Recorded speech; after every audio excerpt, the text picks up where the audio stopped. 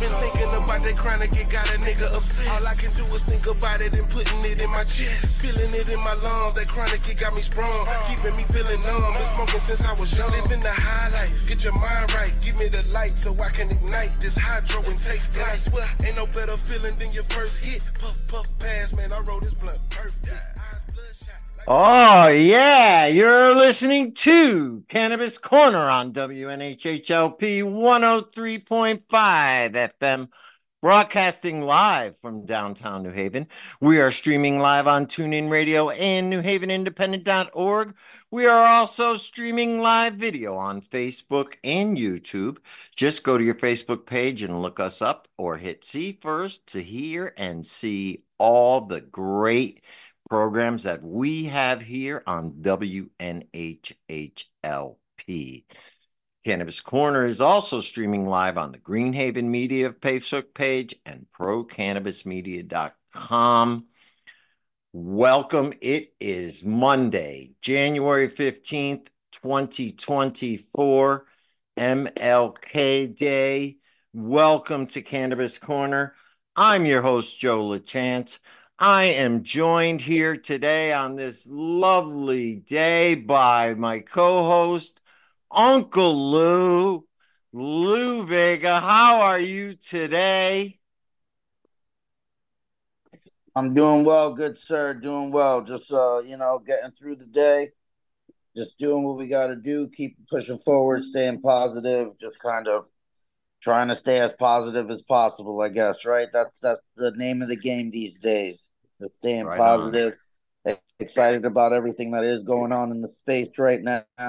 Big shout out to everybody doing what they've got to do to make their moves and make their ways. So I'm excited about life in general on this great Martin Luther King Day. I know there's going to be a couple times we're going to touch on that, but let's always remember the plight and the fights that have been waged and won and still continue to fight to this day. Yeah, I got something to say on that, but I want to introduce our other co-host, Miss Kristen Souza, in Kristen's corner over there, and she really is in the corner. How are you, Kristen? Like truly just tucked in the back corner of my basement. I am good, Joe. How are you guys? Get in the corner. I know, right? It's like Dirty Dancing. No one puts Kristen in the corner.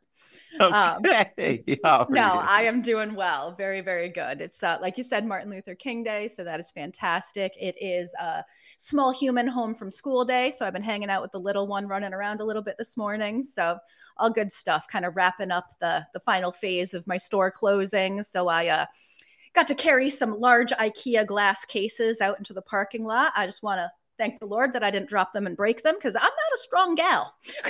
You are a very strong gal. Don't you dare say that. You know what? All of this. I lifted a 40-pound case. You are a strong girl in many ways, and remember that.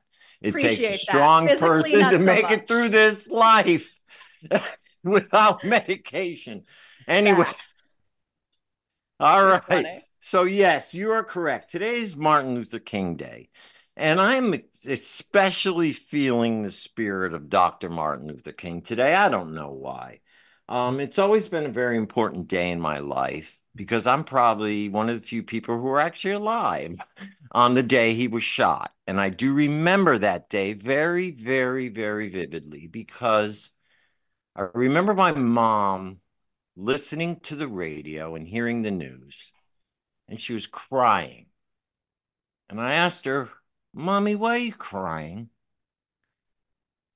And she said, "They killed Martin." And I said, "Why did they kill him?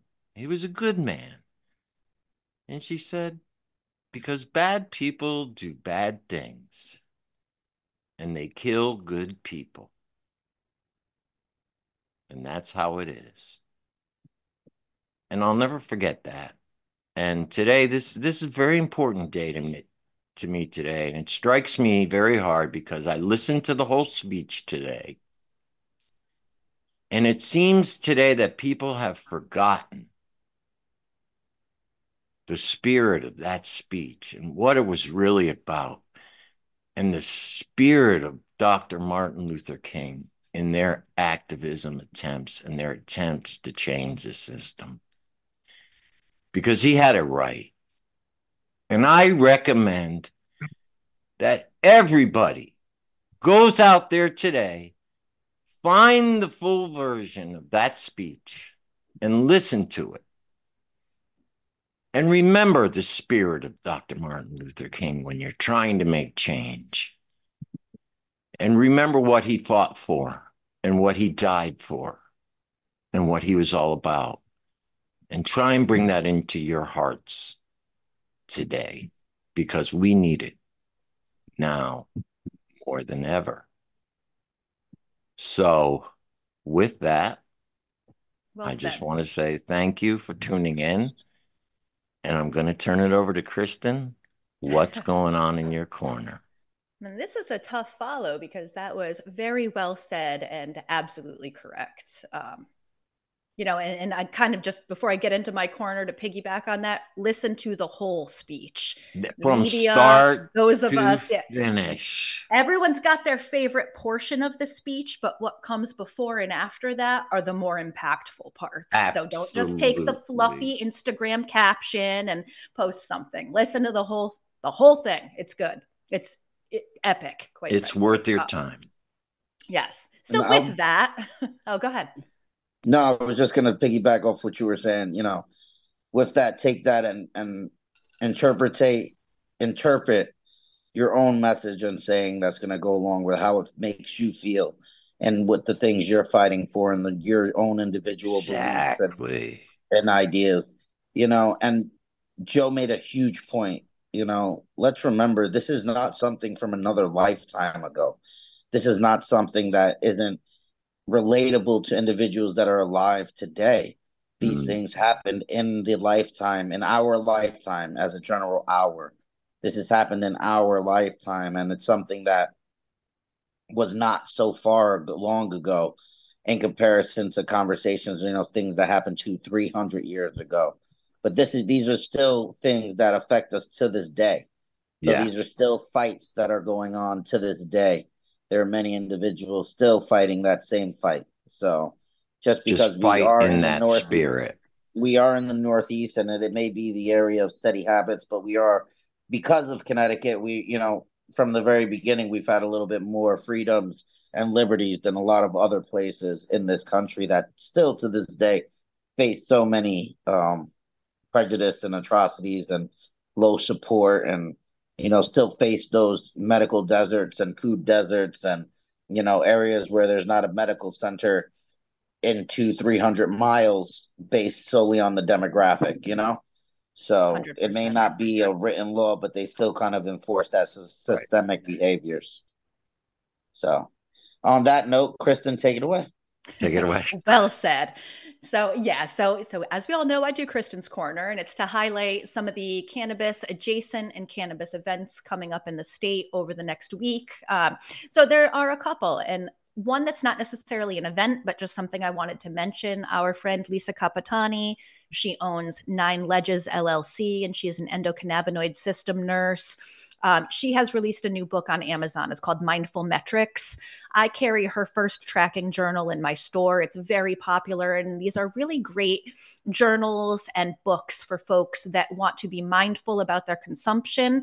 And, particularly for women of a certain age, they are hesitant to try cannabis. And so this kind of like a food journal, tracking it, seeing how you feel, how much you've consumed, it's tremendously helpful for breaking the stigma and getting folks to feel more comfortable with cannabis medicine. So I think everything Lisa does is fantastic. So I just wanted to mention that Lisa Capitani has her new book, Mindful Metrics, released on Amazon, and she'll be promoting that throughout the state. And she'll be promoting it on the show next week. She will. There you go. So she'll be on the show next week. She'll tell us all about it. Great. And then on the 20th, we have a couple events coming up. So again, over at Wholeness House, there is Kush and Cauldrons, their winter extravaganza. That is a great event. So you can hit up either Holly Broderick or Dr. Aaron Doolittle for information about that. But a really good time involving, mindfulness, just networking, collaboration, being around like-minded folks, really fun and educational events. And another one happening on the 20th is at Running Brook Farms in Killingworth. They will be premiering the documentary Harvesting Hope. So that is in collaboration with the Connecticut Hemp Industry Association. It's a documentary where they have interviewed various hemp farmers across Connecticut or folks that have hemp adjacent businesses. And this is a documentary that they've been working on for a few months that they're launching now to help aid in, various advocacy and legislative efforts. So they are having a premiere at Running Brook on the 20th. It is free and open to the public. So just reply via DM on their Instagram. You can go to Chia, CT Hemp Industry, or Running Brook Farm. There's a graphic. So very great time. I will be there. Shout out to Becky up there. I love Running Brook Farms. If you do have a chance to go there, I would recommend it. It's a beautiful place. She really has a nice setup up there. So yeah, I would recommend going there. Becky and her family for the hemp industry. And even one step further from the hemp industry, just as a garden center, as a farm store, firewood by a family-owned business. They grow really tons of herbs as well outside of the hemp space. So they have lavender, witch hazel, chamomile. They grow all of them in-house. So your witchy herbs, your more holistic herbs. She does like 2 or 3 acres of just medicinal herbs outside of hemp as well. So really, really, really great people. I am a big fan. I like Becky a whole lot. And the last one this week is Smokes and Jokes. So that's going to be on the 21st. So Smokes and Jokes, it's exactly what it is. It's a comedy show, cannabis friendly. That is being held. Oh, Josh, Joe, can you help me out? Where is that being held? In New Haven somewhere. They can go and follow them on Instagram, Smokes and Jokes USA. Their location hasn't been announced yet. Yeah, so we'll share some graphics in our stories on Greenhaven Media and also each of us individually. So Joe, myself, Lou, but definitely check that out. Very good time. And that is it for this week. We'll run events, week to week. So we've got some things coming up towards the end of the month and early February, and we'll drop those next week. And always check our social media because we're constantly sharing and posting all of these events. So I see that our guest has joined us today. So I wanted to this is a very special day for us. It's probably one of the most highest profile guests we've had on the show, and I'm very excited to have this man on. So with us today, we have Mr. Montel Williams. So Mr. Montel earned his media celebrity status as an Emmy Award-winning television personality whom Americans invited into their homes for more than 17 years. Alongside his TV career, he's become an inspirational speaker, author, entrepreneur, and advocate for patients worldwide. At the height of his TV career in 1999, Williams experiences his first symptoms of MS, a sharp and 24-hour neuropathic pain in his feet and legs. When pharmaceuticals proved ineffective for pain management, his doctor recommended he try cannabis. Williams became an early advocate of cannabis law reform in the U.S. Back when he started as an advocate, patients were being dragged out of their homes in wheelchairs by the police for using cannabis to treat pain. And Williams was one of the few high-profile voices on Capitol Hill fighting for their rights. Over the past 2 decades, he has worked to pass cannabis legislation in key states and led the push for military veterans to access medical cannabis without the threat of losing benefits. And now he serves as founder of Lentive Scientific and the Montel by Select brand, while also hosting Let's Be Blunt podcast, which provides education and information on the cannabis industry. Welcome, Montel Williams. How are you today on this Martin Luther King Day? Oh, you got to unmute. There you are. Excellent, sir. How are you doing? I'm doing great. Sure. Great. Well, thank you for joining us today. Thanks for having me. And thank you for all your hard work in the cannabis industry and also within, the legalization factor. Thank you so much for being one of the early voices in this fight. Well, yeah, way back when it was not vogue. I mean, let's go back to 2001. It wasn't vogue. I literally got castigated pretty much across the country for stepping out and talking about my cannabis use, but I could give a damn less what people thought about it. It was actually what was helping me deal with my symptoms and has helped me deal with my symptoms now for over 23 years and will continue to for the next 20 years. So, there were tough times back then, but I got to tell you something. I truthfully believe that, and part of my advocacy was the hope that we would be way further along than we are now. It seems so crazy that we are only where we are today, only because, as much as we like to blame and point fingers at the federal government for their slow adaptation and slow change in regulations, we need to point as many fingers. What's that old saying? When you point one finger this way, you got three pointing back. Well, there's three more pointing back at this industry for failing to do what we should have done all along the way, and that is truly advocate for patients' rights, for the ability for an individual to have access to efficacious medication.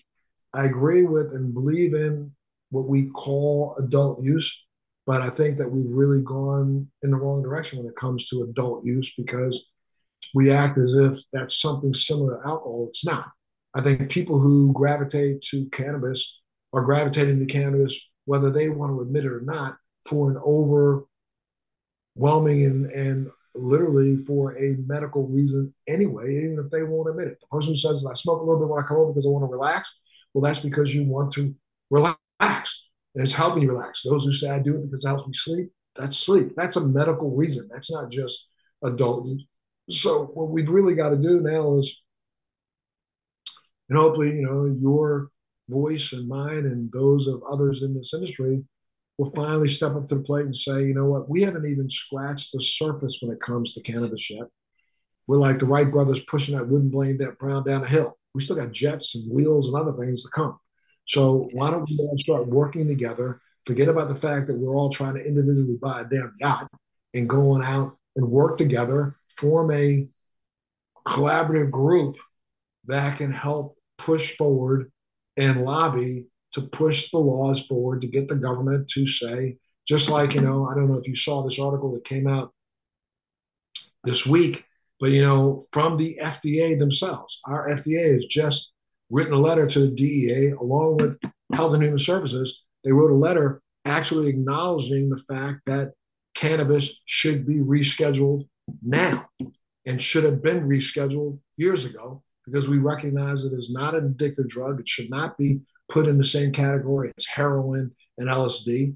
This is a substance that has medicinal benefits. There are over 35,000 peer-reviewed published documents out already on cannabis, 3,500 coming every single year, talking about the value of not only the psychoactive version of cannabis, but also the non-psychoactive versions, where we're talking about all the minor cannabinoids, which we know now truly affect us as mammals. So I'm sorry, I'll go my soapbox, but I got to tell you, man, keep going. It's as much fault of the federal government for the reason why we are still where we are today. It's as much their fault as it is this industry's fault. Absolutely, Montel. And you made so many good points in there. I don't know where to start, but I think the biggest one you made is that this is medicine. First and foremost, cannabis is medicine and always has been. Before they made it illegal, it was on the U.S. pharmacopoeia for over 100 years before, it was made illegal. And we can leave it at that unless you want to get into why it was made illegal. But people need to understand that it was on the U.S. pharmacopoeia back 100 years before it was made illegal in 1937 because of the Marijuana Tax Act. And let's make sure people understand it wasn't made illegal because it was a Marijuana Drug Act. It was a Marijuana Tax Act because, there are guys like Charles DuPont and William Randolph Hearst, who realized that their industries were being so poorly affected by cannabis that they lobbied the federal government. They had the money to do so, and they said, let's just blame this all these darkies coming in the United States, and we can get rid of this. Well, the truth of the matter is, we got to go back 400 years. Let's go back to 1690, 1701, when, you know, back then you could pay your taxes to the federal government with hemp. Let's remember that America wasn't built on tobacco, cotton. America was built on hemp.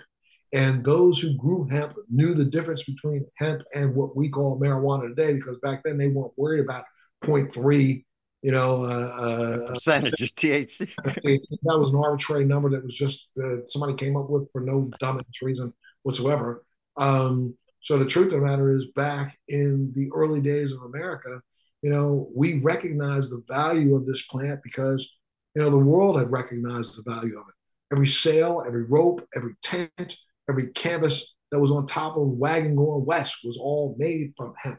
The only thing that the revolution, the Brits and the U.S. had in common during the Revolutionary War was hemp-based uniforms. The same thing that the North and the South had in common during the Civil War, hemp-based uniforms. The same thing that, you know, everybody who trashed our the Capitol during January 6th. A lot of cannabis was being smoked in those hallways down there. So we know that. So this is something that doesn't have a right or left. This has a middle, and that middle ground all Americans come in together on, and they agree that it is okay. It should be okay for people to consume this product if they choose to. Yes, couldn't agree with you more. Couldn't agree with you more. And it's so well said. And I think what has happened is the focus now in this country has become the recreational aspect. The stigma came from the stonerism, the the hippieism of it, when realistically this plant, nobody even knew how to use it in that way until the federal government and those gentlemen you spoke of publicly announced that you could. Nobody in America, hardly anybody was using it that way. It was all medicine. And, but during the, if we go back, you could, I'll tell you a very funny one.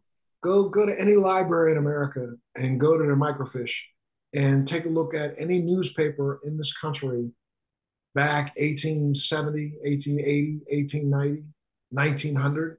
If you go back to the classifieds and you go back to, the ads at the end, there are probably pages filled with tinctures and other medicinal agents to utilize cannabis with, because we recognized how much it made people feel better.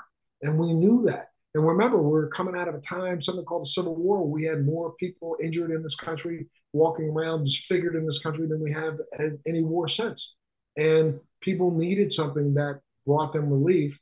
And for us to then just summarily dismiss it and say, no, we're not going to let you use this anymore because those black and brown people do it, really ignorant. And when we recognize that the rest of the world found value in cannabis, from the African continent to South America to Asia, but got forced into a corner by the United States and Europeans. Exactly right. Product that was interfering with textiles and the destruction of the big trees of that.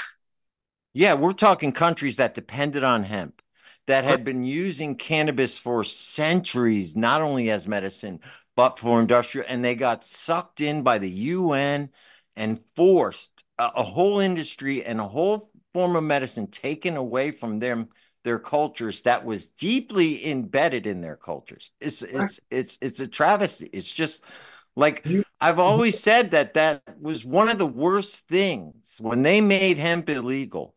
It was one of the worst things that happened to humanity. We all know that there's probably over 2,500 usages of hemp.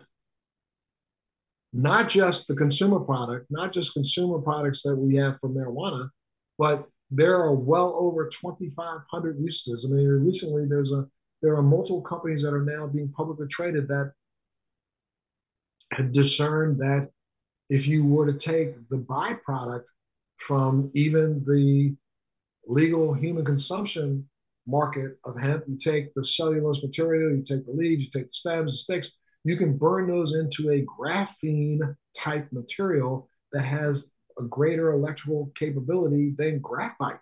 So right now we know that we could make batteries out of the waste products that are used in a lot of cannabis and hemp production.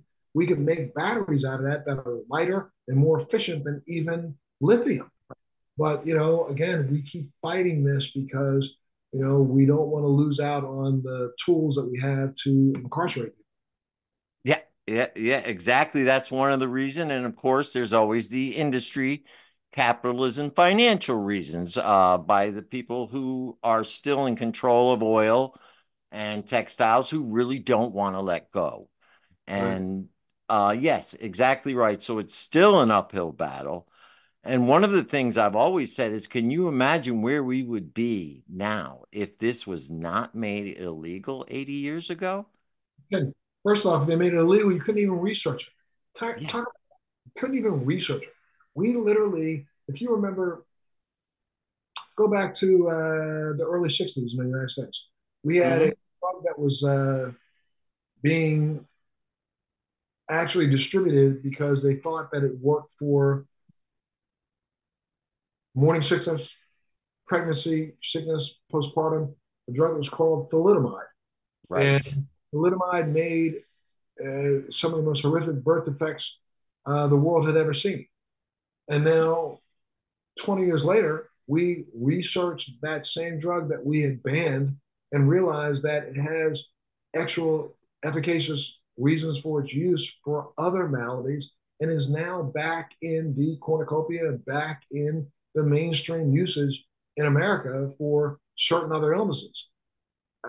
Excuse me. Cannabis never, not one person in the history of cannabis use has ever died from cannabis use. They've died for other reasons associated with cannabis and not really associated with cannabis. I think one of the only cases in the United States that people have found that they try to attribute cannabis use to had nothing to do with the cannabis. It had to do with the fact that the person was smoking moldy cannabis. They were smoking a product that was so poorly produced that it was literally putting mold in their lungs, and that wasn't killing them. Killing them. It was the mold that was killing them, not the cannabis. Right. Yeah, no, and there is no lethal dose for cannabis. The lethal dose for cannabis cannot be physically consumed. Absolutely. So to Montel's point too, when you're pregnant, so when I was pregnant with my daughter, I was on some anti-seizure medications being treated for migraines. And I had doctors telling me this is going to be fine. Now, meanwhile, I'm doing my own research and it's telling me there's going to be birth defects and potentially all of these issues. This was approved. However, smoking cannabis put me at risk of dealing with the Department of Children and Families, which causes no birth defects that are known to man. So that was just a really good point, because the pharmaceutical industry will encourage things that are known to cause issues and then hesitate to encourage the use of cannabis, which has no known issues that we're aware of. There's some discrepancy with that maybe, but. If you bring up the pharmaceutical industry, I mean, what's really ridiculous is the fact that not only do they lie about what cannabis does, but they won't even teach the fact that cannabis is part of your genetic makeup. It is endocannabinoid. You have an endocannabinoid system. That endocannabinoid system is antagonized by external hemp-based cannabis use. Only when I say antagonized or agonize, it literally stimulates the production of your own endocannabinoids, which is something called anandamide and 2-AG. Those two chemicals are chemicals that you as a human being, as a mammal, make. You produce those, and they have been produced since the dawn of man. So how you go to a medical school and not recognize that the one thing that all science has proven is responsible for your cellular homeostasis? They don't even teach this, but they're now starting to. Places like Washington University, Harvard, Johns Hopkins, several colleges across the country are finally starting to teach the endocannabinoid system, recognizing the fact that in some cases it's because of a lack of certain endocannabinoids like anandamide, that certain maladies may be caused by that. there's research being done right now to see if this whole thing that we call autism and those spectrum diseases are because of a shortage of an antibody in your body. Right. The endocannabinoid fatigue. There you go. Interesting. Yes, it's been diagnosed, endocannabinoid fatigue. And imagine this, we acknowledged the endocannabinoid system, I believe it was 1992. Well, let's go back even further in than that. Israel. Yeah, Dr. Shulam was researching, well, when he first started researching what are the active ingredients in cannabis, which I think started in as early as the 60s. The U.S. government started funding him in the 80s. He identified both THC and CBD. Then he identified what cells in the body actually were receiving those. That's when the endocannabinoid system was discovered. And no one has refuted that ever since. And now we do the fact that that is a secondary kind of, for lack of a better term, sympathetic nervous system that exists within us. All humans have it. It needs to be fed. But when we stop feeding it, 100 years ago, we started looking at a lot of onset of a lot of very types of autoimmune diseases that we had never seen before. Right. Yes. Yeah. Very many. I know you and I are close to the same age, and I can totally see the difference in the amount of allergies, in the amount of autism, in the amount of different diseases that have happened, let's say since the 1980s, maybe, that weren't around when we were growing up. Let's just be real about that. Yeah. And that was the takeover of Big Pharma. So, all right. So here we are. And, Montel, one thing I did want to bring up, you are a big advocate for veterans' rights. And what most people don't realize is that you have a very long and decorated career in the military prior to your broadcasting career. And I want to acknowledge you and thank you for your service and thank you for your work with the veterans, because that's a plight that a lot of people don't understand, the way that U.S. veterans are treated. And maybe you can enlighten me a little on this. Has any progress been made with the use of cannabis and them allowing it to be covered by VA? I know we were behind very much in that. Has any progress been made in that front? The VA is not covering cost of that or anything, but at least the VA has issued a couple of, I don't know what you're call them, and I'm speaking out of terms, I use the wrong term, but there are letters that have gone out that definitely allow veterans to utilize the product and not lose their VA benefits. So if a veteran goes in the hospital and he is tested and tests positive for cannabis, that won't automatically make him lose his benefits. That's the first step that we need. There was a point when they were doing that. If a veteran got a medical card, they would lose their benefits. People need to understand that. Correct. But in states where the government has legally passed a medical marijuana legislation or a adult use legislation in a state, if you live in that legal state and you're a veteran, you have a right to utilize cannabis in that state and not lose your benefits. So at least that's the one thing that has moved forward, I think, of value. But, it's still hard to get, it's so funny, a lot of the senior leadership in the military don't even understand that, they don't understand the difference between THC and CBD, CBG, CBN, CBC, and all the other minor cannabinoids. They don't even take the time to try to figure that out. They just think that if it can't be a plant, it's got to be illegal, which is really ridiculous because they won't allow for sales of CBD products in military exchanges. They have banned and told soldiers and sailors and Coast Guardsmen and Marines and Air Force people that they're not allowed to use those products, which is really asinine because we do know that CBC, CBG, CBN, CBD, CBDA are all minor cannabinoids that are of benefit to the human being or any mammal. Right. Yeah. And now you discovered this in 1999 when you were diagnosed with MS, right? How did you, had you used it before? Yeah. I mean, how did I don't want to get Let's tell you the truth. I was on active duty in the military from 1974 through I was in the reserves for 2 years, from 1992 to 1996. So I didn't utilize cannabis at all back then because you got tested. Oh, that's right. That's right. And then I came back to it, but before that, I did, and I had the same effect that anybody in the early '70s had for cannabis. Yeah. It was okay, but I walked away from it because of my military service. But when I started, it was very weird. I started noticing when I started my show, I started kind of gravitating towards cannabis even before my diagnosis because I recognized that cannabis made me feel better. There were things going on in me that I could not explain.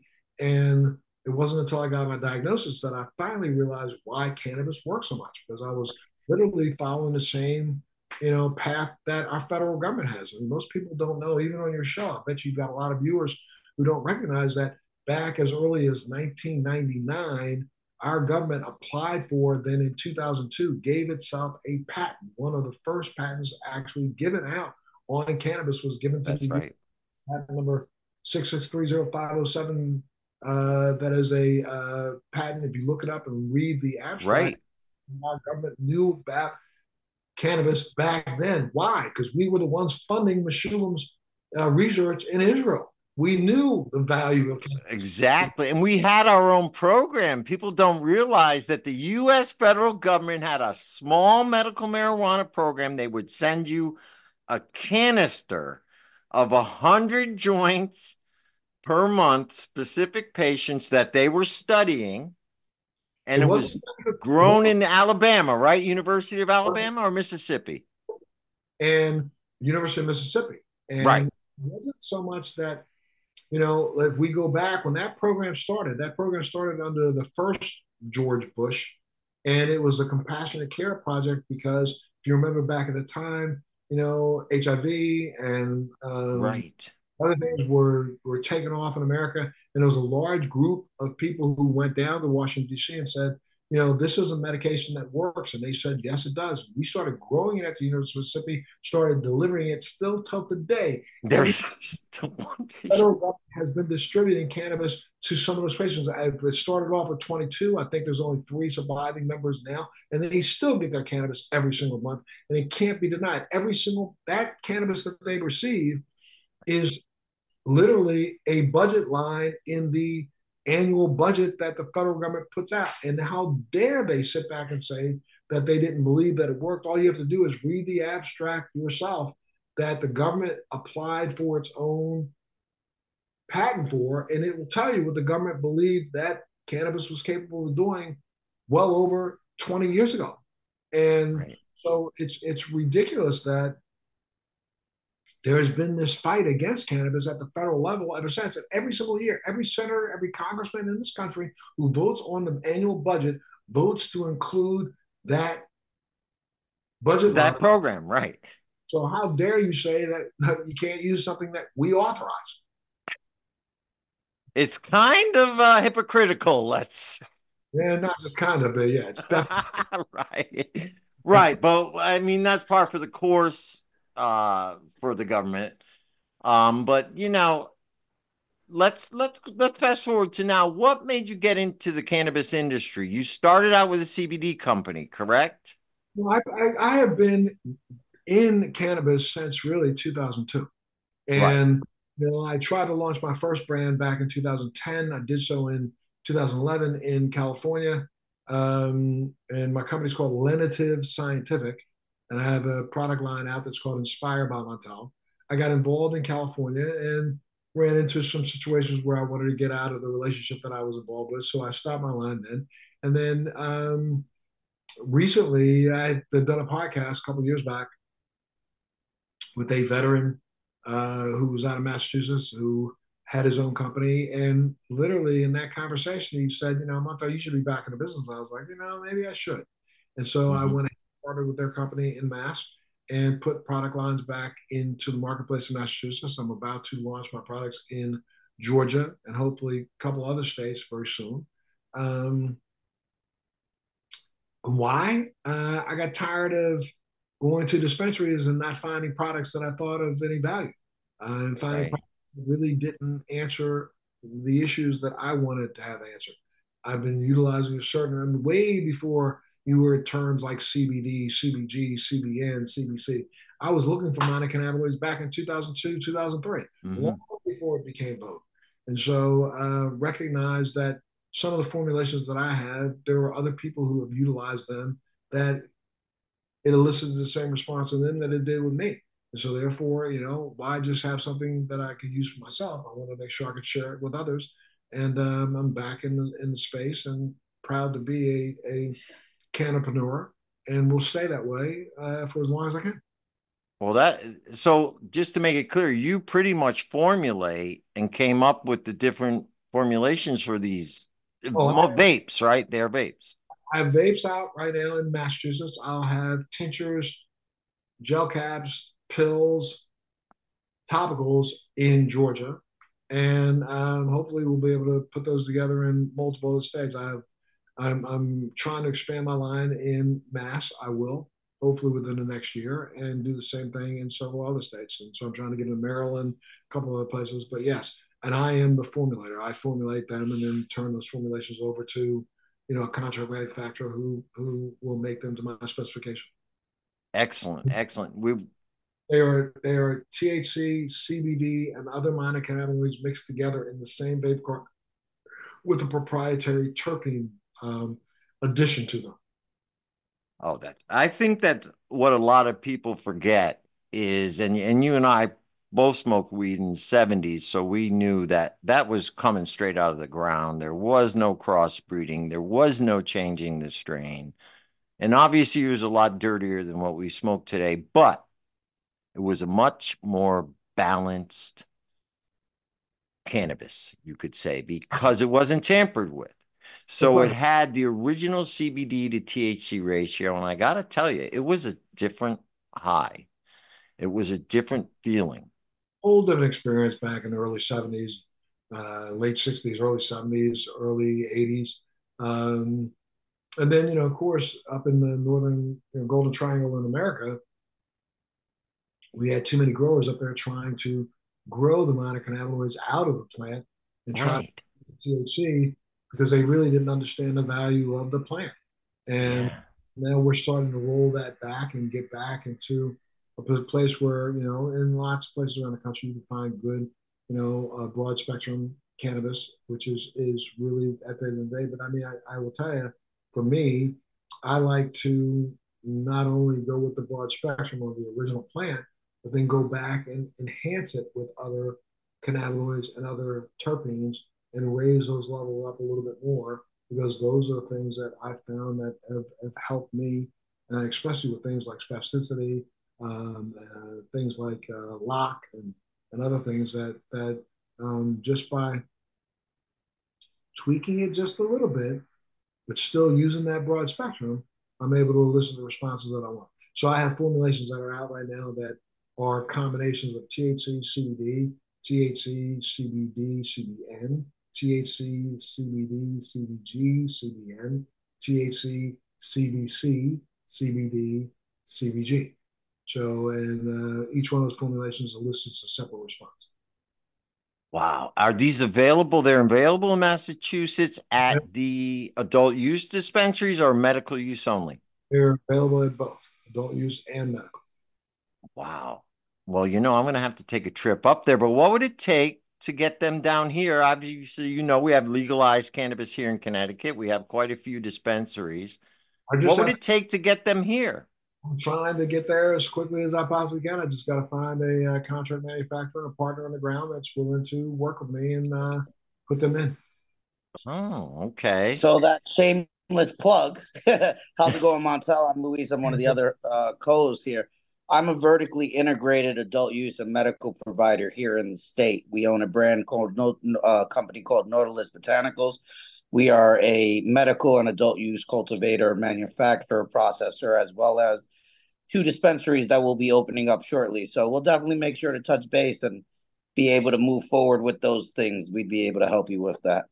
Well, I'd love to, So, when we get off, I'll give you some information about who to reach out to in my office, and we'd love to come down and have a conversation about that. I'm trying to get in as many states as I possibly can get into as soon as I can, and the biggest part of that is that medicinal portion that as we continue to say, no matter what, even in the adult use idea, that this is still a medicine. And we have to protect our patient rights, and those formulations help so much. You know what I mean?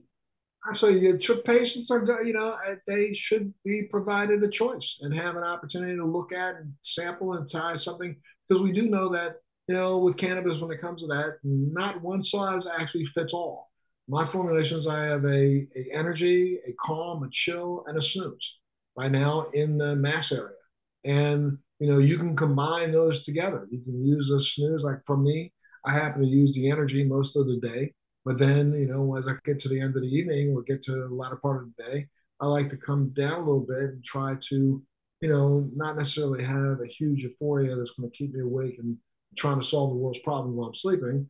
I like to kind of fade into rest. And so, what I've formulated is a product that I call Snooze that has CBC, CBN, CBD, THC at all equal components. So 25, 25, 25, plus a particular terpene formulation that I've added to that that'll help elicit that response and help put you to sleep. I've got one that will just, calm me down when you come home from work. It's a product that, if I'm my energy is a big banger. I mean, it's a heavy hitter.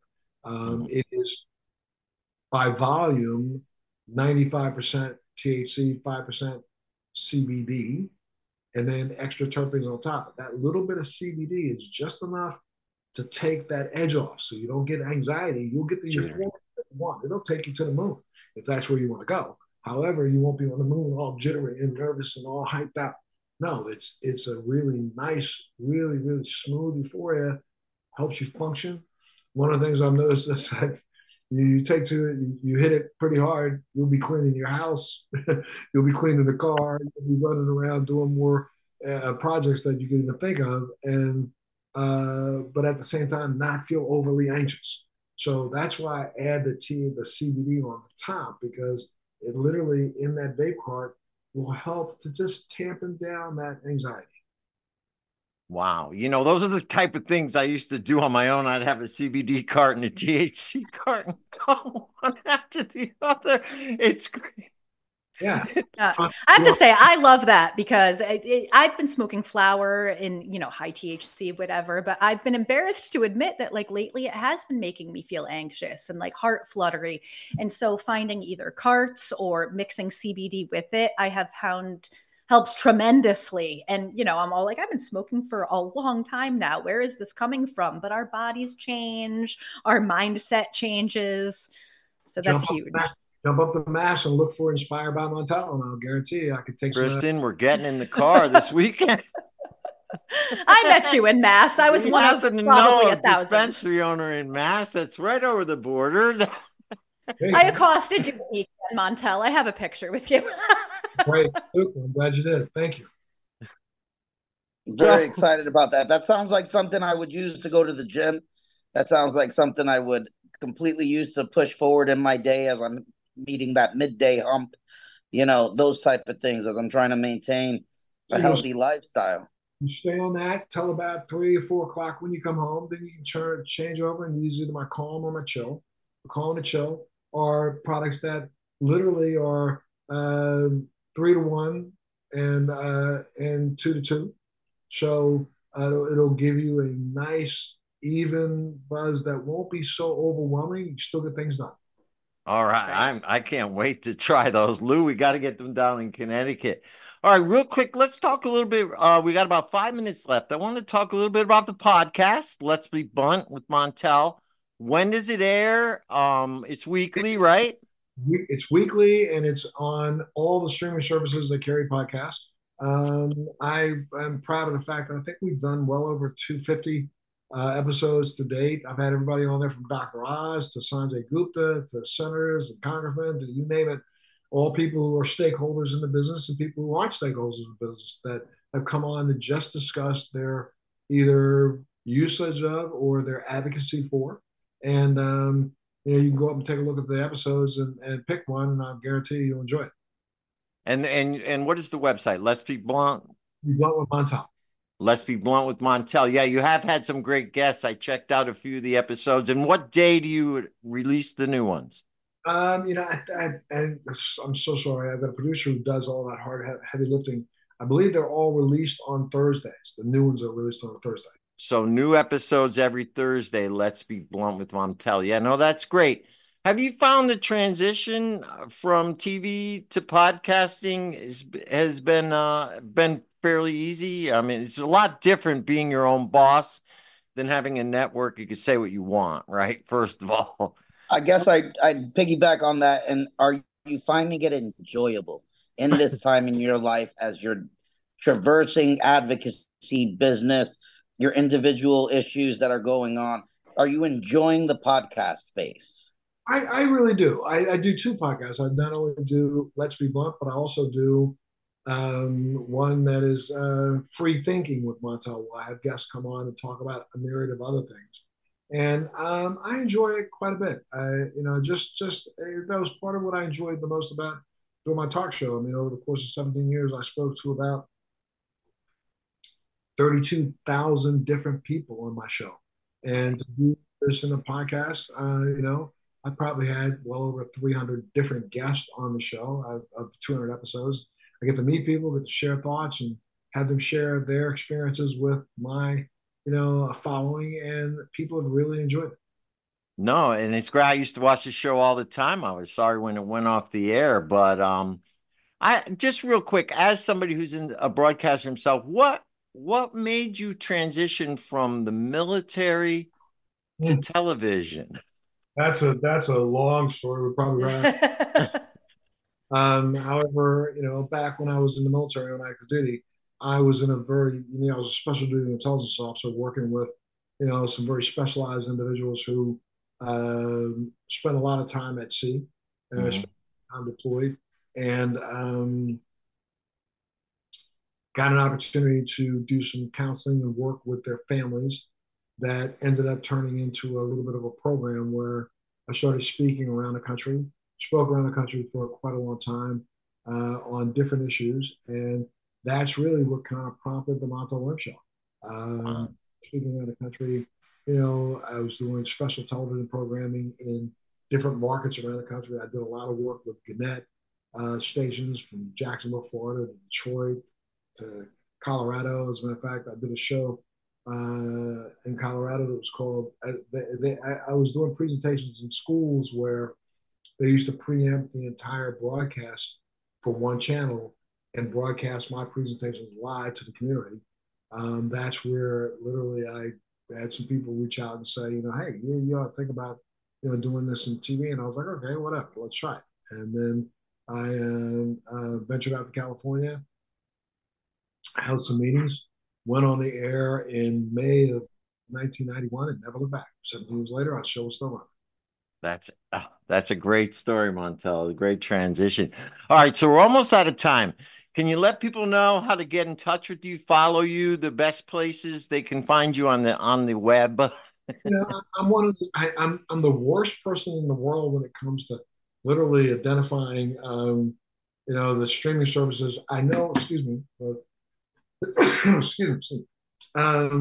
You can get my podcast anywhere podcasts are shown. So I know I'm on all of those different streaming services for that. You can reach out to me at Montel, montelmedia.com. Right, and that's it. Anybody who wants information, go up there and you can find out how to get a hold of me and check out some of the stuff that I'm doing. Yeah, and you are on all the social media platforms. I've followed you myself. And again, Montel, thank you for coming on. Thank you for your service to this country. Thank you. So your service to this country in so many ways and your service to this world. Thank you so much. You were one of the early pioneers, and us out here who are out there fighting the fight, let's call it. I'd rather say making the change. That's right. Making the change. We appreciate you as one of the groundbreaking guys who actually put his career on the line for this plan. I want people to realize that. Put his career on the line for this plan. Well, before we take off, I want to let you know that I've been working on a project for the last now 12 years, but it's now really come completely to fruition. that is, you know, a lot of people don't understand that we are living in a nation right now that is suffering from a mental illness issue. Yes. One that is really centered around PTSD. We have so many people in this country who are survivors of COVID, who spent 2 days in the hospital, who are walking around traumatized. We have people who are traumatized in this country who have served our country as in the fighting force. But I've been working on a project for now years that is now acknowledged and recognized by the governing bodies that actually validate psychological protocols. An organization called the ISTSS that has validated a project that I've been working on. It's called RTM, Reconsolidation of Traumatic Memories, which is really one of the most efficacious treatments for PTSD that exists in the world today. It is available right now to anybody. It can actually be administered virtually. And it is 90% efficacious. So if there are people who are, you know, suffering from PTSD out there that watch your podcast, I know that in some ways, some people turn to cannabis as a way to deal. RTM can literally ameliorate 100% of the symptoms in as little as 5 to 10 hours without any medication whatsoever. So I keep talking about it, and when people spread the word and let them know that if you know of a person who is suffering from PTSD, you yourself have PTSD, this is something that can help you get beyond that in as little as 5 to 10 hours. You know what? We got 30 seconds left, and I would really love to address that one there.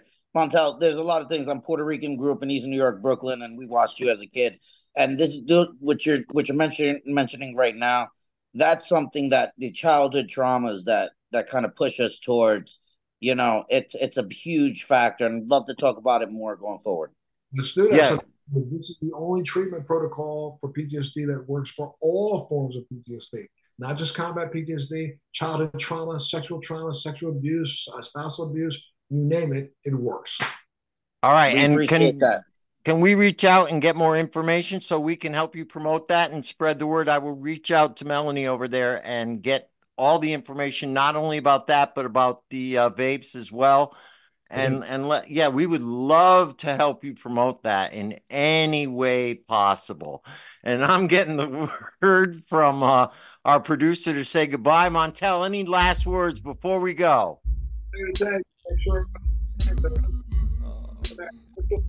No matter what your journey in life, just stay true to who you are. Make sure that every day you wake up with a sense of purpose. Understand that we all can make a difference in everyone's life if we just think bigger than ourselves. Thank you, Montel. Thank you for coming on today. Thank you, everybody, for listening. We love you all. Remember, love will always triumph over hate. Say goodbye, everybody. Any last words, Uncle Lou? Stay happy, healthy, and high, my friends. Kristen. Thank you so much. This was great. All right. Goodbye.